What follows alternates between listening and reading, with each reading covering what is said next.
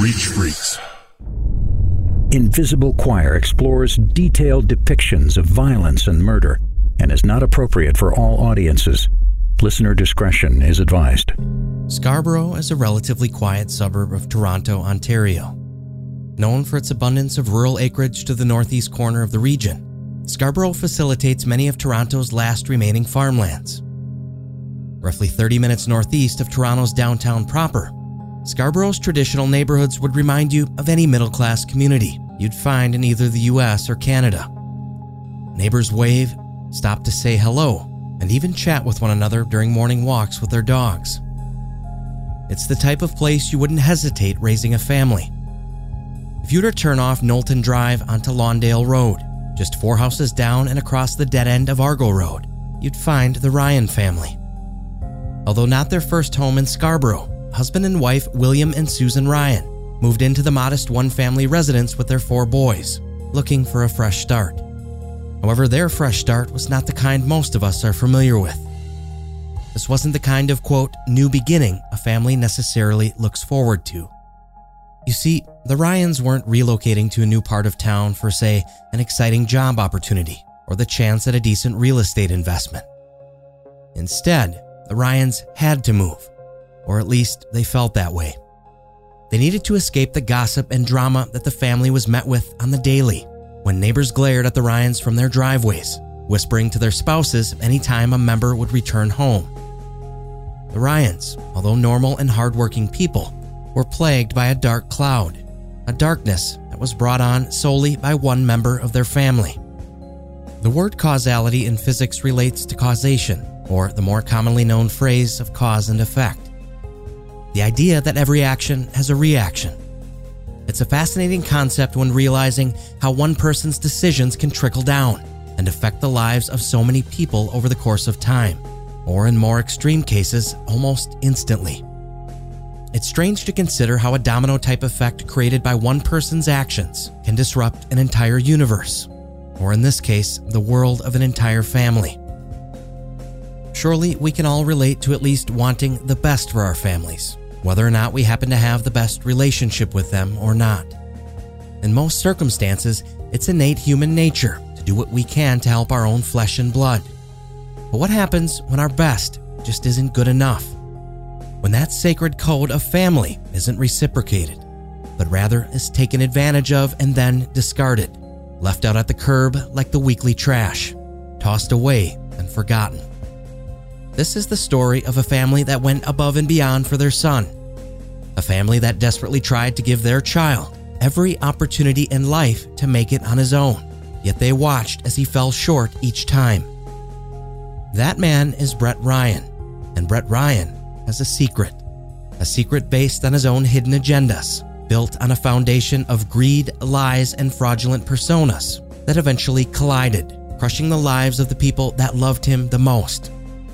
This is the tragic tale of one man's double life and how it ultimately changed not only the once calm town of Scarborough, Ontario, but the lives of the Ryan family forever.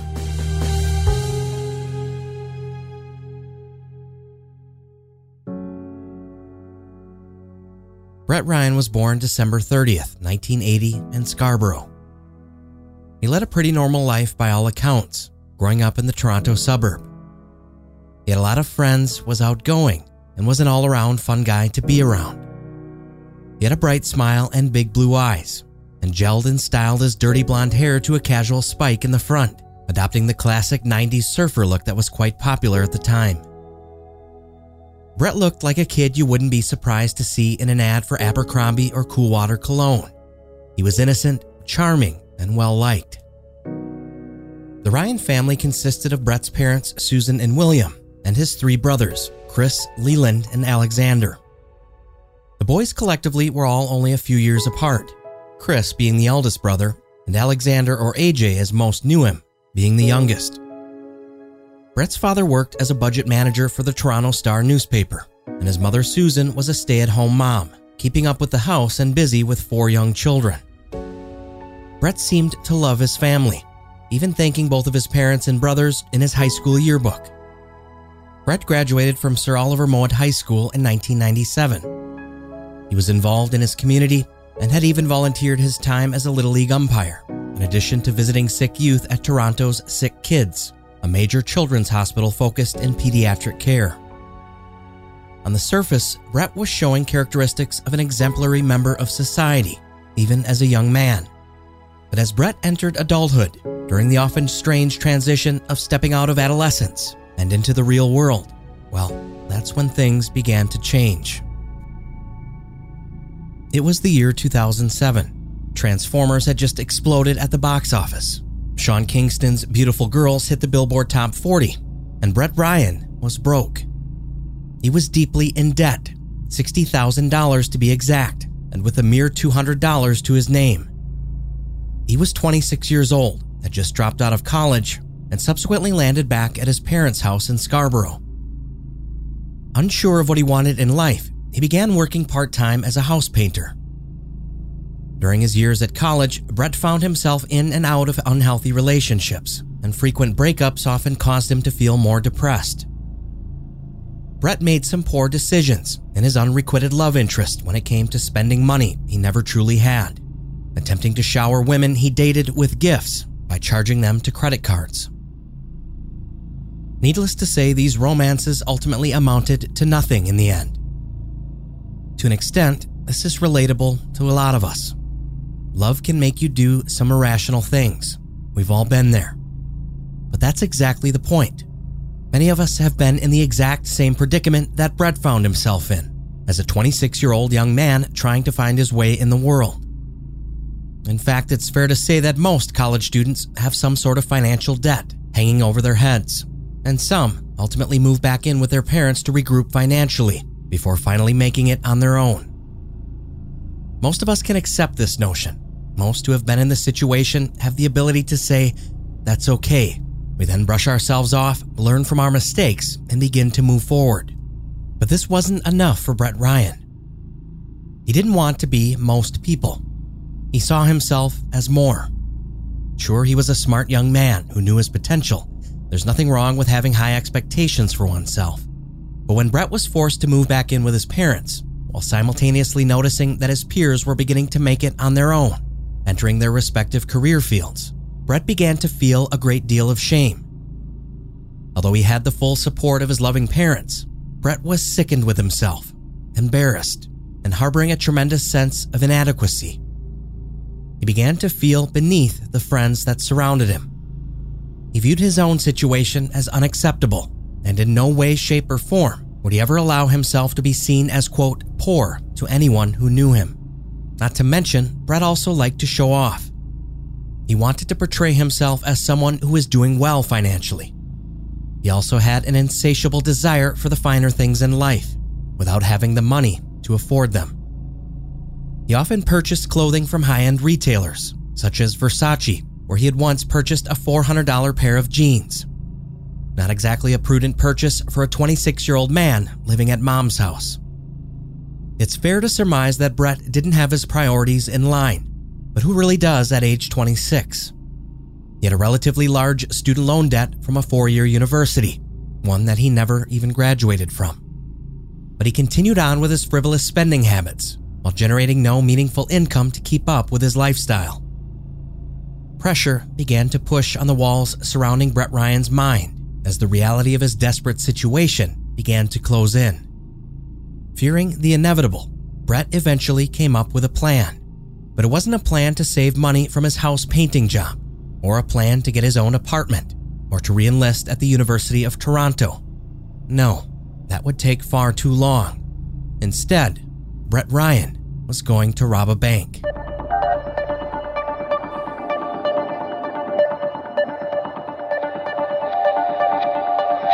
On October 20th, 2007, Brett Ryan walked into the CIBC Bank at 371 Kingston Road in Scarborough, Ontario at 11 a.m.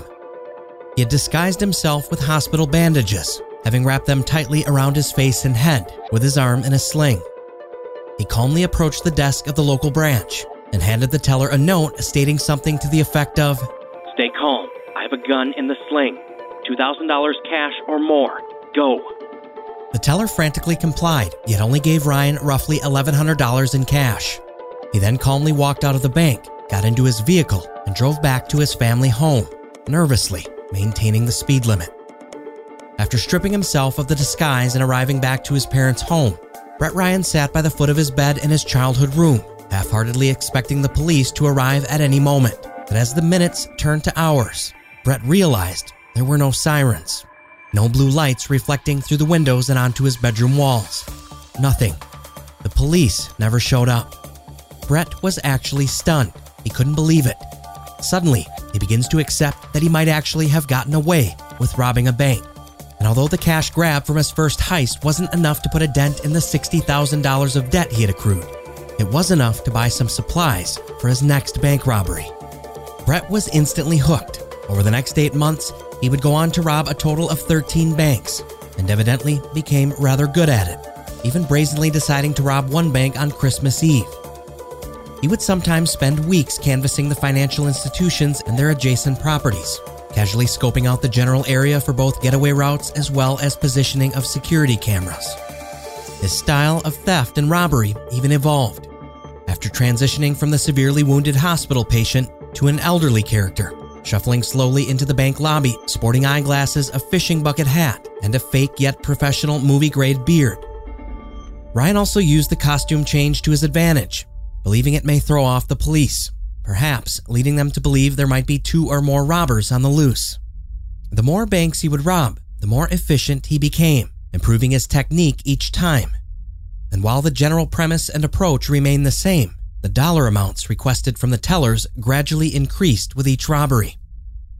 Having no prior criminal history or documented fingerprints on the books, Brett Ryan was able to evade police and continue robbing banks, sometimes on the same street as one another and over an extended period of time. Although his identity remained unknown, the persona and image caught from surveillance cameras facilitated a media craze, with news stories spreading like wildfire as outlets dubbed Ryan the fake beard bandit, soon becoming a local phenomenon as well as an infamous household name throughout Toronto and eventually the entire country of Canada. Ryan's costume surveillance screenshots were released to the public in order to assist police in their hopeful arrest. But just as Brett Ryan had felt that desperate desire for cash, police began to feel an even greater desperation to stop him. Stay calm, have gun. Withdraw $4,000, large bills, no games. 60 seconds, go. This was the note written by Brett Ryan as he walked into his 4th bank robbery on June 20th, 2008.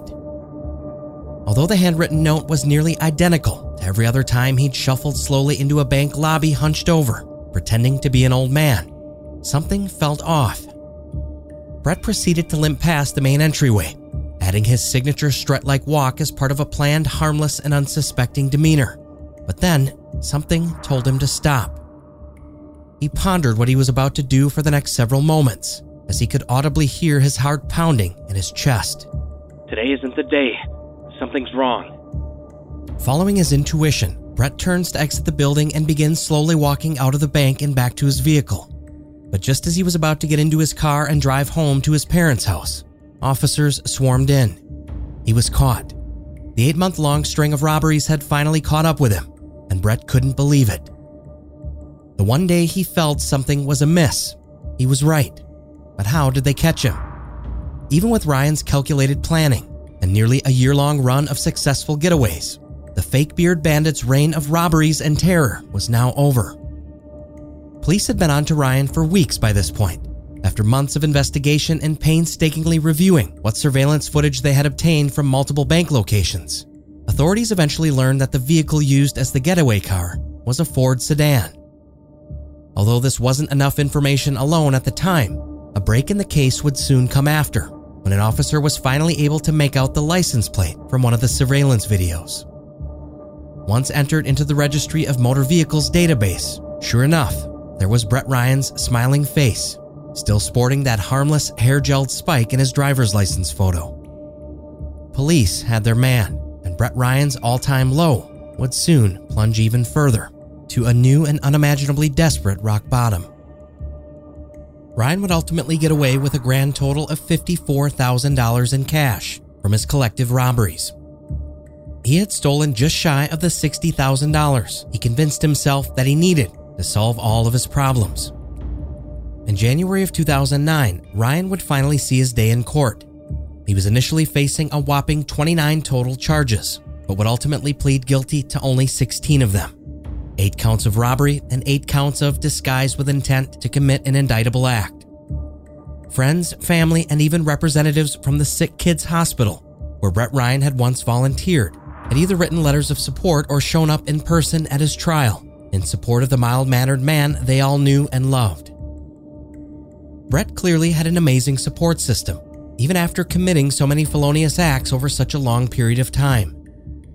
His family and friends pleaded to the court, stating that Brett was simply a desperate ex-college student trying to find his way, insisting that the 8 months of robberies were not of his true character. The Ryan family couldn't bear to see their son go away to prison for what could very well be a decade or more if he received the maximum sentence. When finally given the opportunity to address the court himself, Brett Ryan had this to say. I would like to say how sorry I am for the trouble and trauma I've caused everyone.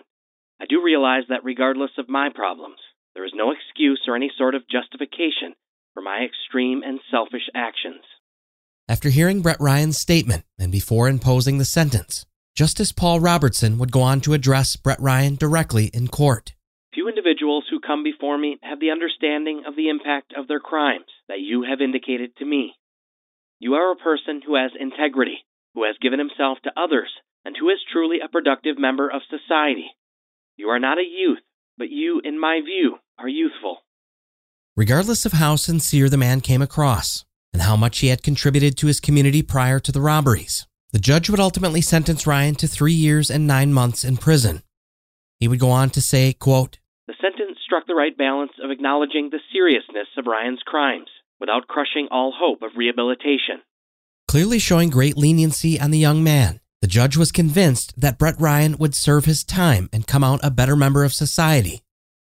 Before Ryan was taken away by officers in front of his loved ones, who tried so desperately to keep him out of prison, the justice of the court left him with these parting words. You're a lucky man, Mr. Ryan. You have a family behind you. I think that family will stick with you. Judge Robertson showed an extreme amount of compassion and mercy on Brett Ryan with his final ruling. However, he would later realize that letting Brett Ryan off the hook so easily would be one of the most grave and dangerous mistakes of his entire professional career. While in prison, Brett's family stood by him every step of the way. They would constantly visit him, especially his oldest brother, Chris. Brett didn't have access to a prison library while incarcerated, so his brother Chris would go to the local library in Scarborough and photocopy pages of entire books for his little brother, eventually bringing them to the prison for Brett to read, delivering the stapled black and white computer papers to him during visitation hours. Brett was extremely lucky, even behind bars, receiving generous love and support from his family, which never wavered through the entirety of his sentence. But his luck didn't just end with the support of his parents and siblings. After just 12 months of his 45-month sentence, Brett Ryan was released on parole for good behavior. He was effectively given a second chance at life, and by early 2010, he was back at home with his parents in Scarborough. Upon exiting prison, as one could imagine, Brett's world would be harder now than it had ever been before. He was a convicted felon with no college degree, and the only true skill set of his involved gaining permission to be in and around people's homes. Needless to say, things weren't looking good for Brett Ryan. After he was positively ID'd as the fake beard bandit, no one wanted to hire him. No one was going to let a man that robbed 13 banks in an 8-month span near their property. Brett was subsequently forced to file for bankruptcy, and the only work he could find were low-paying retail or kitchen jobs. One might assume this would be a great opportunity for this individual to humble himself and perhaps to finally gain a sense of true work ethic and to learn the value of a dollar earned. But that is simply not how Brett Ryan's mind operates. He would soon take a position at the Swiss Chalet, a restaurant in town, but surely this wouldn't last long. Although all hope seemed to be lost for Ryan, he still wasn't without support. He had a strong family unit that stood by him, even while neighbors gossiped that the fake beard bandit was living next door. The family even moved out of the neighborhood just to help Brett get a fresh start and distance themselves from some of the drama. his parents went even further by re-enrolling their son at the University of Toronto to help him finish his degree in biophysics. Brett also began to see a therapist, and it seemed as if he was truly making an effort to do everything he could to rebuild his life from ground zero. He was effectively at rock bottom, but sometimes reaching that bottom is what it takes for people to begin crawling to dig their way out. In 2011, things would change drastically for Brett, this time for the better. This is when he would meet his new girlfriend, Kristen Baxter, a successful physiotherapist who owned a waterfront condo in downtown Toronto. Brett was set up with Kristen on a blind date arranged by a mutual friend, and the two instantly hit it off. And although Brett surely had made some poor decisions in his past, by no means was he stupid. He knew he'd have to come clean about who he truly was to Kristen if he were to make things work. There was simply no avoiding that. So before he could allow Kristen to realize she was dating the fake beard bandit, Brett confessed everything to her. Much to his surprise, she was willing to accept him for who he was. She was willing to let the past remain in the past and focus on their future together as a couple. Brett was finally on the right track. He loved Kristen and she loved him. Yet, even with this newfound romance, Brett would reach yet another roadblock just before turning the proverbial corner in life, bringing his new plans with Kristen to a screeching halt. It was 2013. Brett was back in school and the fresh flame of an exciting new relationship was ignited. The couple had been dating for almost 2 years by then when they chose to take the next step, and Brett moved into Kristen's luxury condo with her. This certainly wasn't a college dorm room or spare bedroom at his parents' house like he was used to. Kristen had built a nice life for herself prior to meeting Brett. She was a successful and hardworking woman, and her beautiful downtown waterfront condo with a swimming pool and rooftop grill was exactly the type of high life Brett Ryan had so desperately tried to lead. With the couple's new life together, seemingly aligned, and after just a few years of dating, Brett would eventually propose to Kristen, and she would happily accept. However, after buying his new wife-to-be a new diamond ring with no real source of income and no prospects of ever landing a reputable job, Brett Ryan began to lie again, reverting back to his old untruthful ways. Though Kristen was aware and even accepting of Brett's criminal past, Brett felt the urge to begin weaving an entirely new web of lies. You see, even though Brett was in more financial trouble than he'd ever been in before, he was ironically reaching a new peak of self-imposed urgency, a desperation to portray that he wasn't struggling. Brett now felt his greatest need to convey that he had financial stability, when in fact the only funds coming in were that of petty cash provided by his mother. These feelings, of course, were a direct result of his new relationship with Kristen. Brett convinced himself that he had to live up to the same economic status that his partner had already earned and achieved. He couldn't admit to his successful physiotherapist fiancé that he was flat broke. Although presumably she would understand, as Brett was now back in school, and Kristen could certainly relate to the hardships that come along with furthering one's education, Brett began to feel the pressure again, and that old familiar feeling of inadequacy began to creep back into his life. The same shame he felt when he dropped out of school for the first time, painting houses while living with his parents. There was no way he was going back to that life. He was unable to focus on his studies due to the constant thoughts pertaining to his financial duress, and so he eventually surrendered to those pressures in 2015 and dropped out of college once again. Sadly, it's around this same time that Brett's father passed away. Dealing with the loss of his dad and the burden of financial stressors, one might understand why Brett dropped out of school again, and his family, according to past trends, probably would have stuck by him and supported him, as they had before. What isn't within the boundaries of normal comprehension, however, is what Brett Ryan decided to do next. Brett chose not only to lie to his recently widowed mother and new fiancé about dropping out of college, he decided to take the lie one step further and tell them that he had in fact actually graduated. He was simply unwilling to admit yet another failure. His soon-to-be bride would surely leave him if she knew the truth, so rather than owning his current situation, he avoided it entirely and created a new fraudulent one altogether. Brett's conscience was stricken with enormous guilt by this point, and yet he continued to grow his fantasy of being a recent graduate from the University of Toronto, when in fact he hadn't graduated and was still several $1,000s in debt with no bachelor's degree to mention. His loved ones, although confused that there was never any news of any graduation ceremony or functions, instead opted to believe Brett. They wanted to believe that he had finally made a substantial change in his life, but the only change Brett was willing to make was the exacerbation of his web of lies until they became so dangerously out of control that there was literally no turning back. In 2016, the unthinkable happened for Brett Ryan. Somehow, after applying to multiple jobs in the city, he received a welcome phone call. He was offered a position at a thriving tech company in Toronto.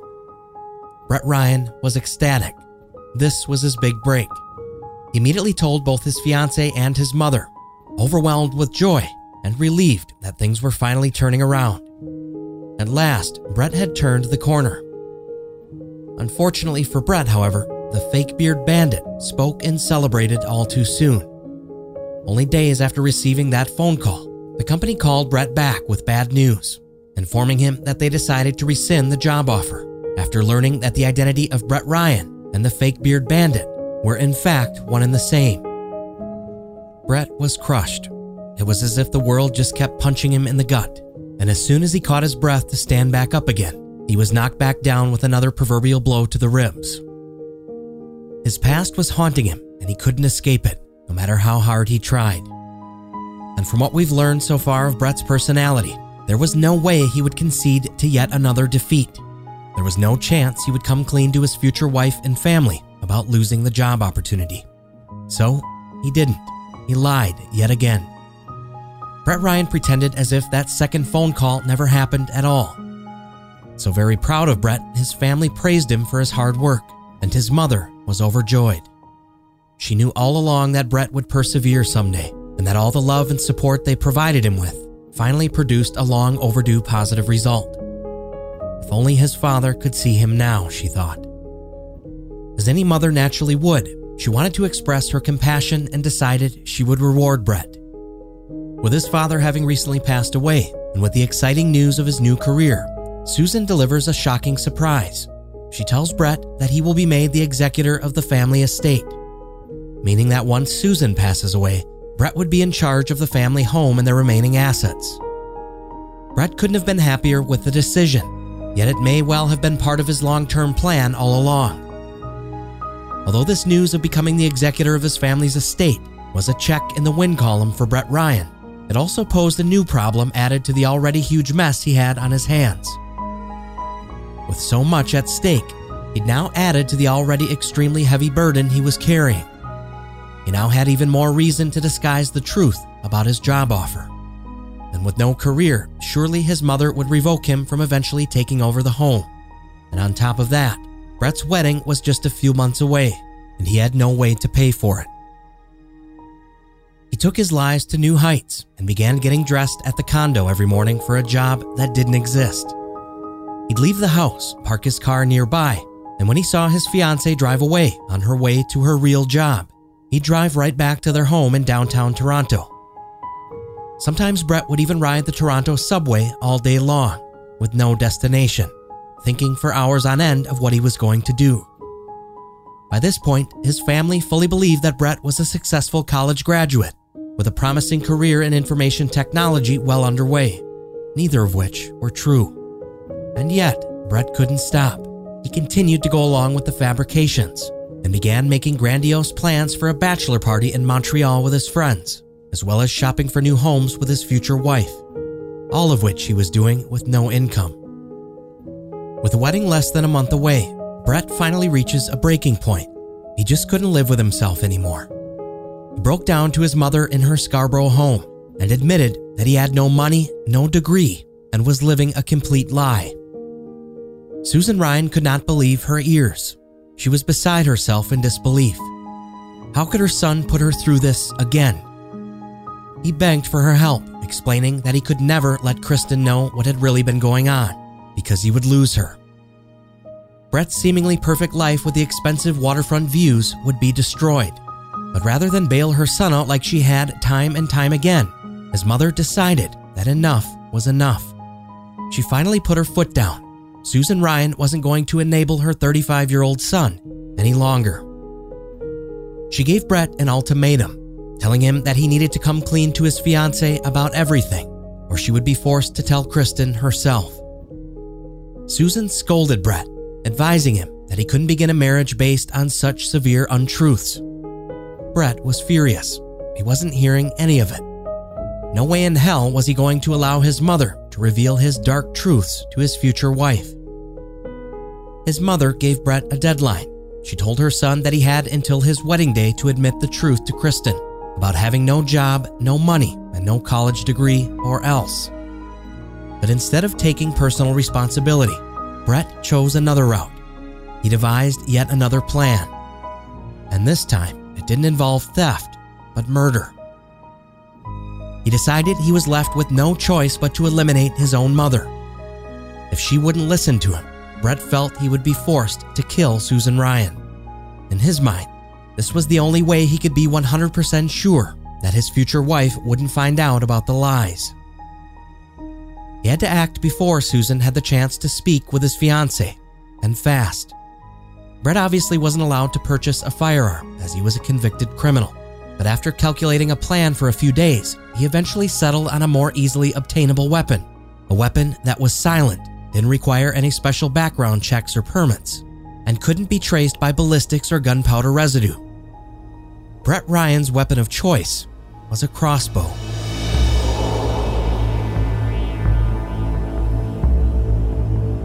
Even after the initial dispute, revealing he'd been essentially living a double life to his mother in regards to his non-existent college degree, place of employment, and his relationship with Kristen, Brett decides he isn't happy with the outcome that came from telling the truth. Brett agrees and tells his mother he'll comply and confess the lies to Kristen. He promises her that he'll do the right thing. However, he only said this to appease his mother temporarily, buying himself some time while he solidified his plot to kill her. In the days that followed, Brett continued a routine he had arranged with his mother, helping her around the house with simple tasks, an agreement the two had made after Brett's father died in exchange for a small amount of cash. Brett's motive now was not the money nor to help his mother at all, but to use his opportunity and time alone with her to carry out her murder. While his mother was preoccupied with daily chores, Brett hid his newly purchased crossbow as well as the arrows on a high shelf in the garage. He bought the weapon used and paid cash to avoid any means of detection. The model was a Barnett Recruit U-30 crossbow with bolt-type arrows, meaning the projectiles were under 16 inches long. Weighing in at a mere 6 pounds, the bow itself is meant for children or entry-level archers. But in Brett's logic, he had concluded that this particular type of bow would be less gaudy and cumbersome to transport as opposed to the adult full-size version. It's lighter, he thought, and easier to use. This was not an abrupt purchase. Brett took his time researching the weapon that would best suit his needs. He knew that no one would look on the shelf in the garage, and when the time was right, he'd take his mother out of the equation entirely. Brett became so obsessed with holding on to his newly acquired upper-class lifestyle that he was willing to do just about anything to protect it, including turning on his own flesh and blood. On Thursday, August 26, 2016, Brett got dressed for his imaginary job, and Kristen Baxter, his fiancée and wife-to-be, got ready for her real one. Kristen kissed Brett goodbye and left the condo at around 7:30 a.m., with Brett claiming to be right behind her as he tightened his necktie, professionally outfitted for his non-existent job. He then realized the coast was clear. Once Brett confirmed that Kristen's vehicle had left their driveway, he began making some final touches to the elaborate plan he had devised to murder his own mother, which was set to be carried out that very afternoon. After finishing up what he was doing at the condo, he would drive to his mother's home in Scarborough. Brett had already decided that he would give his mother one last chance to see things his way before killing her. Unfortunately for Susan Ryan, she had no idea that the refusal of her son would cost her her own life. When Brett confronted his mother, she stood her ground and a heated argument ensued. As the yelling escalated, Susan helplessly called her oldest son, 42-year-old Chris Ryan, as she could feel the situation was becoming out of control rapidly. Susan asked Chris to come to the house to help her defuse the situation and hopefully to talk some sense into his younger brother. Brett immediately sensed things were not going in his favor and decided that it was time. He then stormed out to the garage in a blind rage, heading for the top shelf where the crossbow had been hidden for several days. However, his mother was right behind him, following at Brett's heels, still attempting to reason with her son. With his mother in such close proximity to him, he knew that he couldn't reach for the weapon without her noticing. And because it takes time to load a crossbow, never mind properly aim one, Brett realized it would take far too much time, thus giving his mother a chance to escape. So without a second to waste, and with a sudden change of plans, Brett grabs a single arrow instead and lunges towards his mother, plunging the sharp point directly into the side of her neck. As his mother screams in complete shock and disbelief, Brett continues to mercilessly stab her. In the midst of his violent fury, Brett becomes worried that the act is taking longer than he had anticipated. He thought she would die faster. Now concerned that his mother's screams might alert the neighbors, Brett reaches for a nearby yellow rope lying on the garage floor. He then wraps the rope as tightly as he can around his mother's neck, strangling her to death as she gasps for air. Susan was now bleeding more profusely from each arrow wound on her neck and cheek every time Brett pulled his impromptu ligature tighter around her neck. Only after the oxygen slowly leaves Susan Ryan's lungs and Brett intimately feels the life of the very person that brought him into this world pass through his clenched and bloodied fists does he release the rope. His mother was finally dead. With his brother Chris on the way, Brett quickly reached for his crossbow, began loading it, and hid inside of the garage, awaiting his arrival. As Chris pulled into the driveway and came walking through the garage door, Brett approached him from behind. He pulled the trigger, shooting his brother from the rear, before Chris could even lay eyes on him. The arrow entered through the back of Christopher's neck, the tip piercing straight through, left protruding out of his mouth. Chris Ryan, hunted like a wild animal by his own brother, died instantly, only a few feet away from his mother's body. Brett was now frantic. With two family members dead in his mother's garage, he scrambled for a way out. But before he even had time to think or attempt to hide, clean up, or flee, his younger brother AJ would come walking up the driveway. AJ hadn't even approached the bloody scene when Brett stormed down the pavement, meeting him halfway, armed with a sole arrow in hand, the same arrow he had just killed his mother with. Brett then thrust the sharp bolt into his brother's neck before he even had a chance to react. AJ struggled, screaming as his older brother relentlessly forced the instrument deeper into his windpipe, perforating his carotid artery. Once AJ stopped moving and Brett was convinced that he was dead, he stood over AJ for a moment before quickly turning around in response to another familiar voice yelling from behind him. Brett motions his body toward the home to see his last remaining brother standing inside the front doorway, having just bared witness to the bloody scene. It was his other brother, Leland. Upon noticing the horror, Leland screams at the top of his lungs in terror and confusion, locking eyes with Brett, asking what had happened and begging him to call 911. Brett hadn't accounted for his third brother Leland to be home at the time, but he had been upstairs taking a nap while the attacks took place just outside the home. He awoke after hearing the screams of his family members being stabbed to death.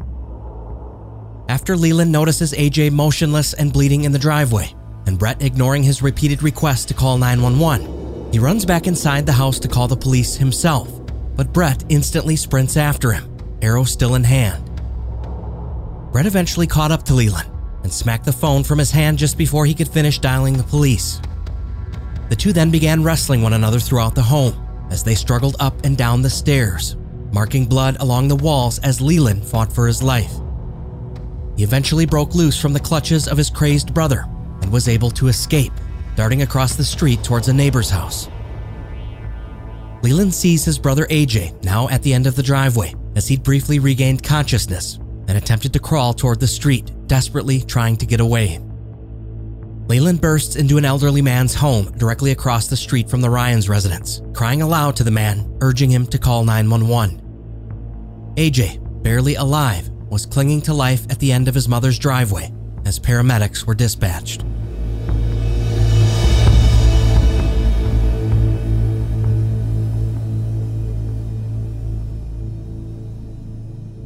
By now, Brett had finally accepted his fate.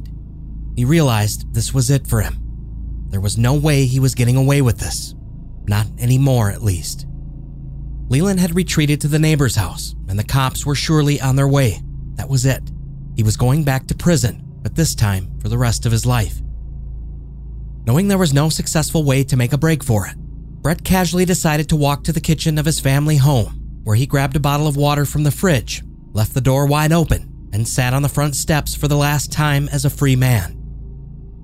As he defeatedly sipped his bottle of water, exhausted from just brutally murdering the majority of his entire family, he calmly waited for police to arrive. Brett eventually heard sirens from what sounded to be about a mile away, the same sirens he expected to hear that day back in 2007, but never did, when he robbed his first CIBC bank just after 11 a.m.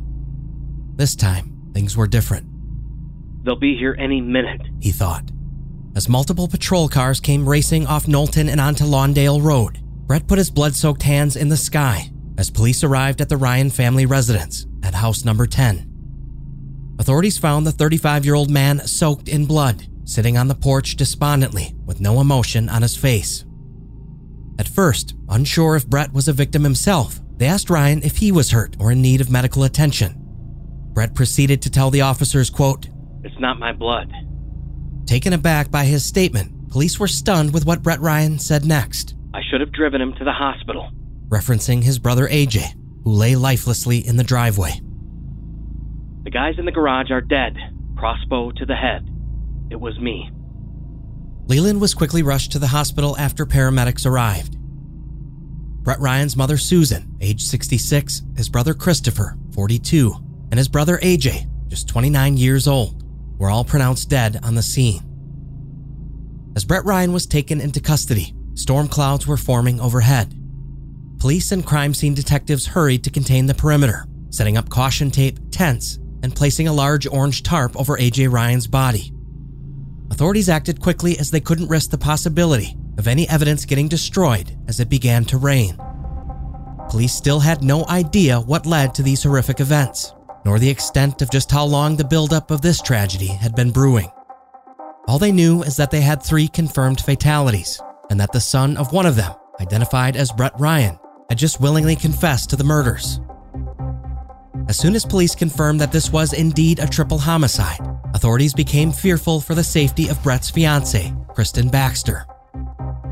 As multiple officers rushed to the waterfront Queens Quay condos in downtown Toronto, they quickly realized that this terrifying event was far from over. Police cautiously made their way into the condominium and up to the shared unit of Kristen Baxter and now murderer Brett Ryan.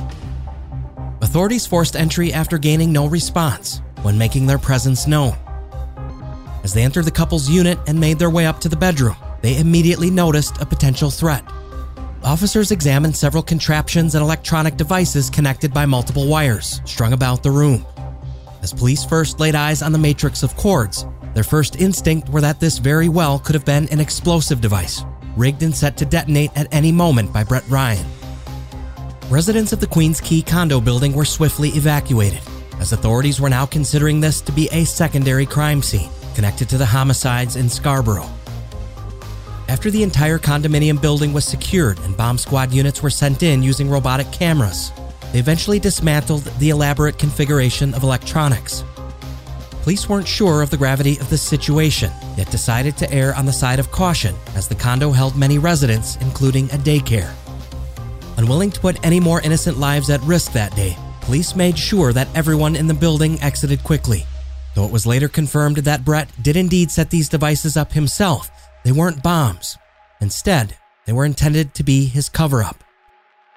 Brett Ryan had systematically arranged several computer devices, including his cell phone, tablet, and a laptop, and had meticulously engineered the electronics with objects such as wooden spoons attached to the blades of oscillating room fans.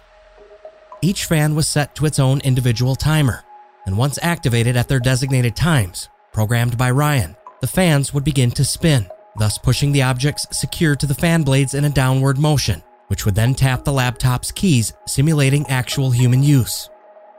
The fans would prompt internet tabs to pop open on his computer, as well as his tablet's touchscreen. Ryan had set these devices up to create his alibi, a digital footprint of sorts that he planned to use to account for his whereabouts at the time of the murders.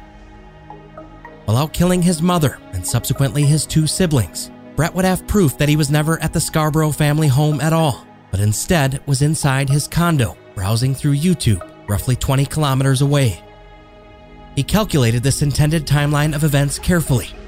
Surely, the courts couldn't convict Brett if he was at home on his computer at the time of the murders. Well, that's what he thought. After the scene at 200 Queens Quay Way was cleared and was no longer considered to be of any threat at roughly 5 p.m. that evening, officers began shifting their collective and full attention back to the home on Lawndale Road. Upon further investigation of the violent aftermath, authorities would come across a duffel bag located inside of the garage. Inside of the bag was an array of disguises, not unlike those used during the string of bank robberies years prior.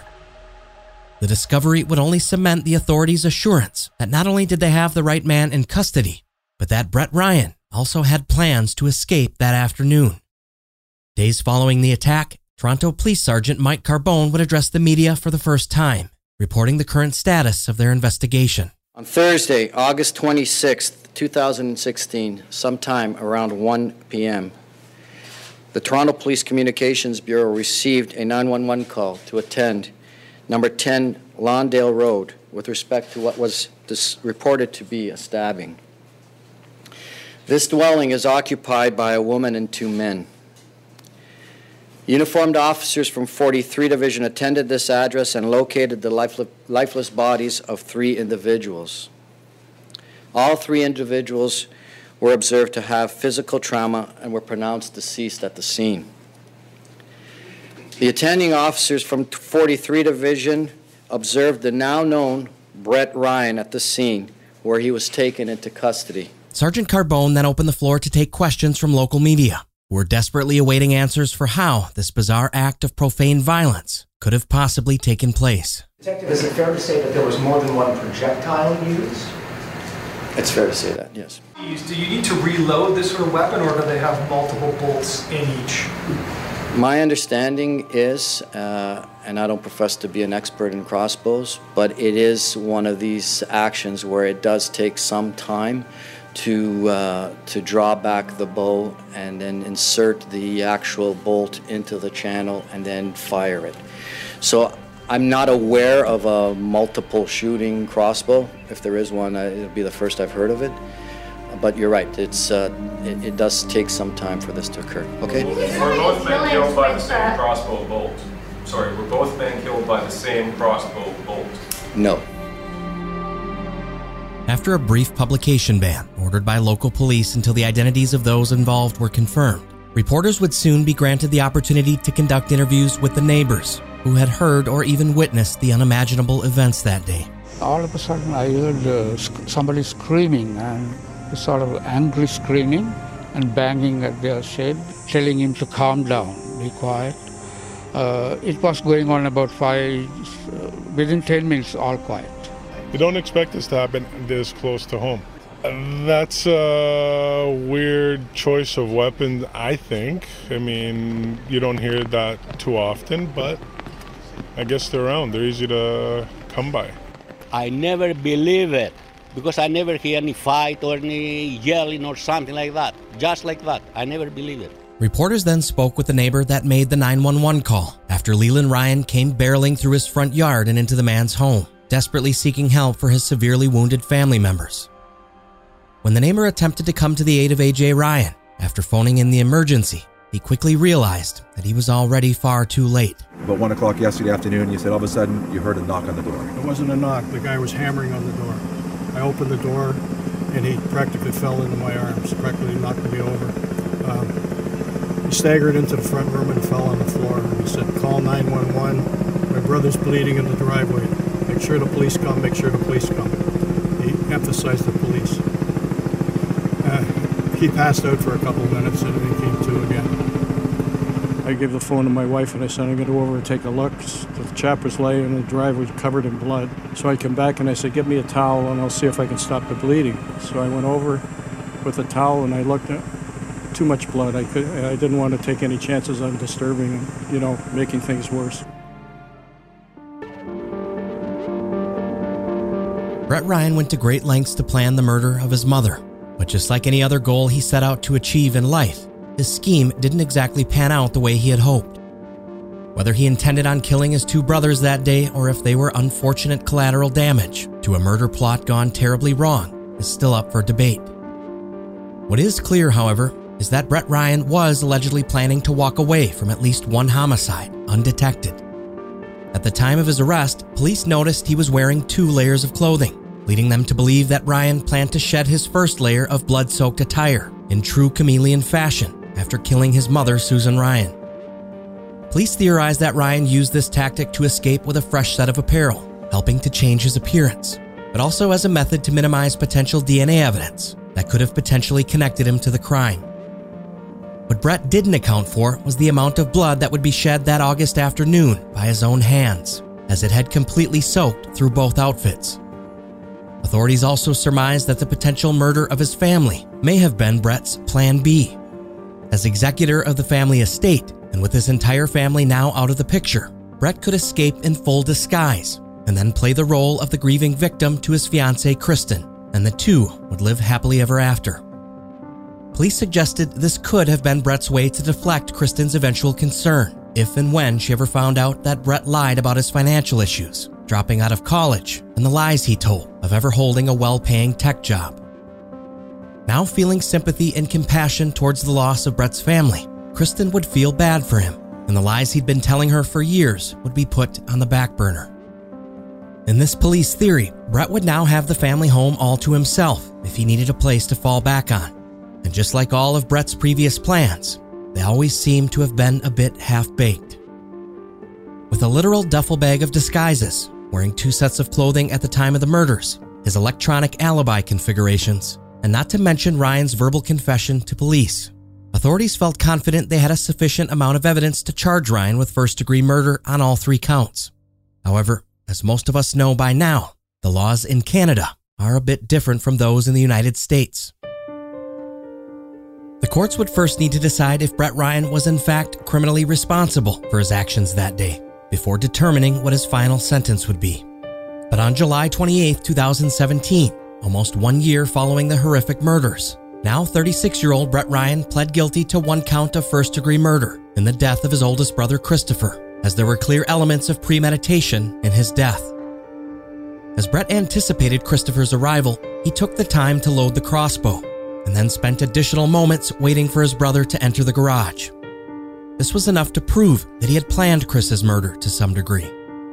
He would eventually go on to take a plea deal for 2 counts of second-degree murder for the deaths of his mother Susan and his brother AJ. Brett Ryan would also plead no contest to the attempted murder of his brother Leland, who luckily survived after the attack.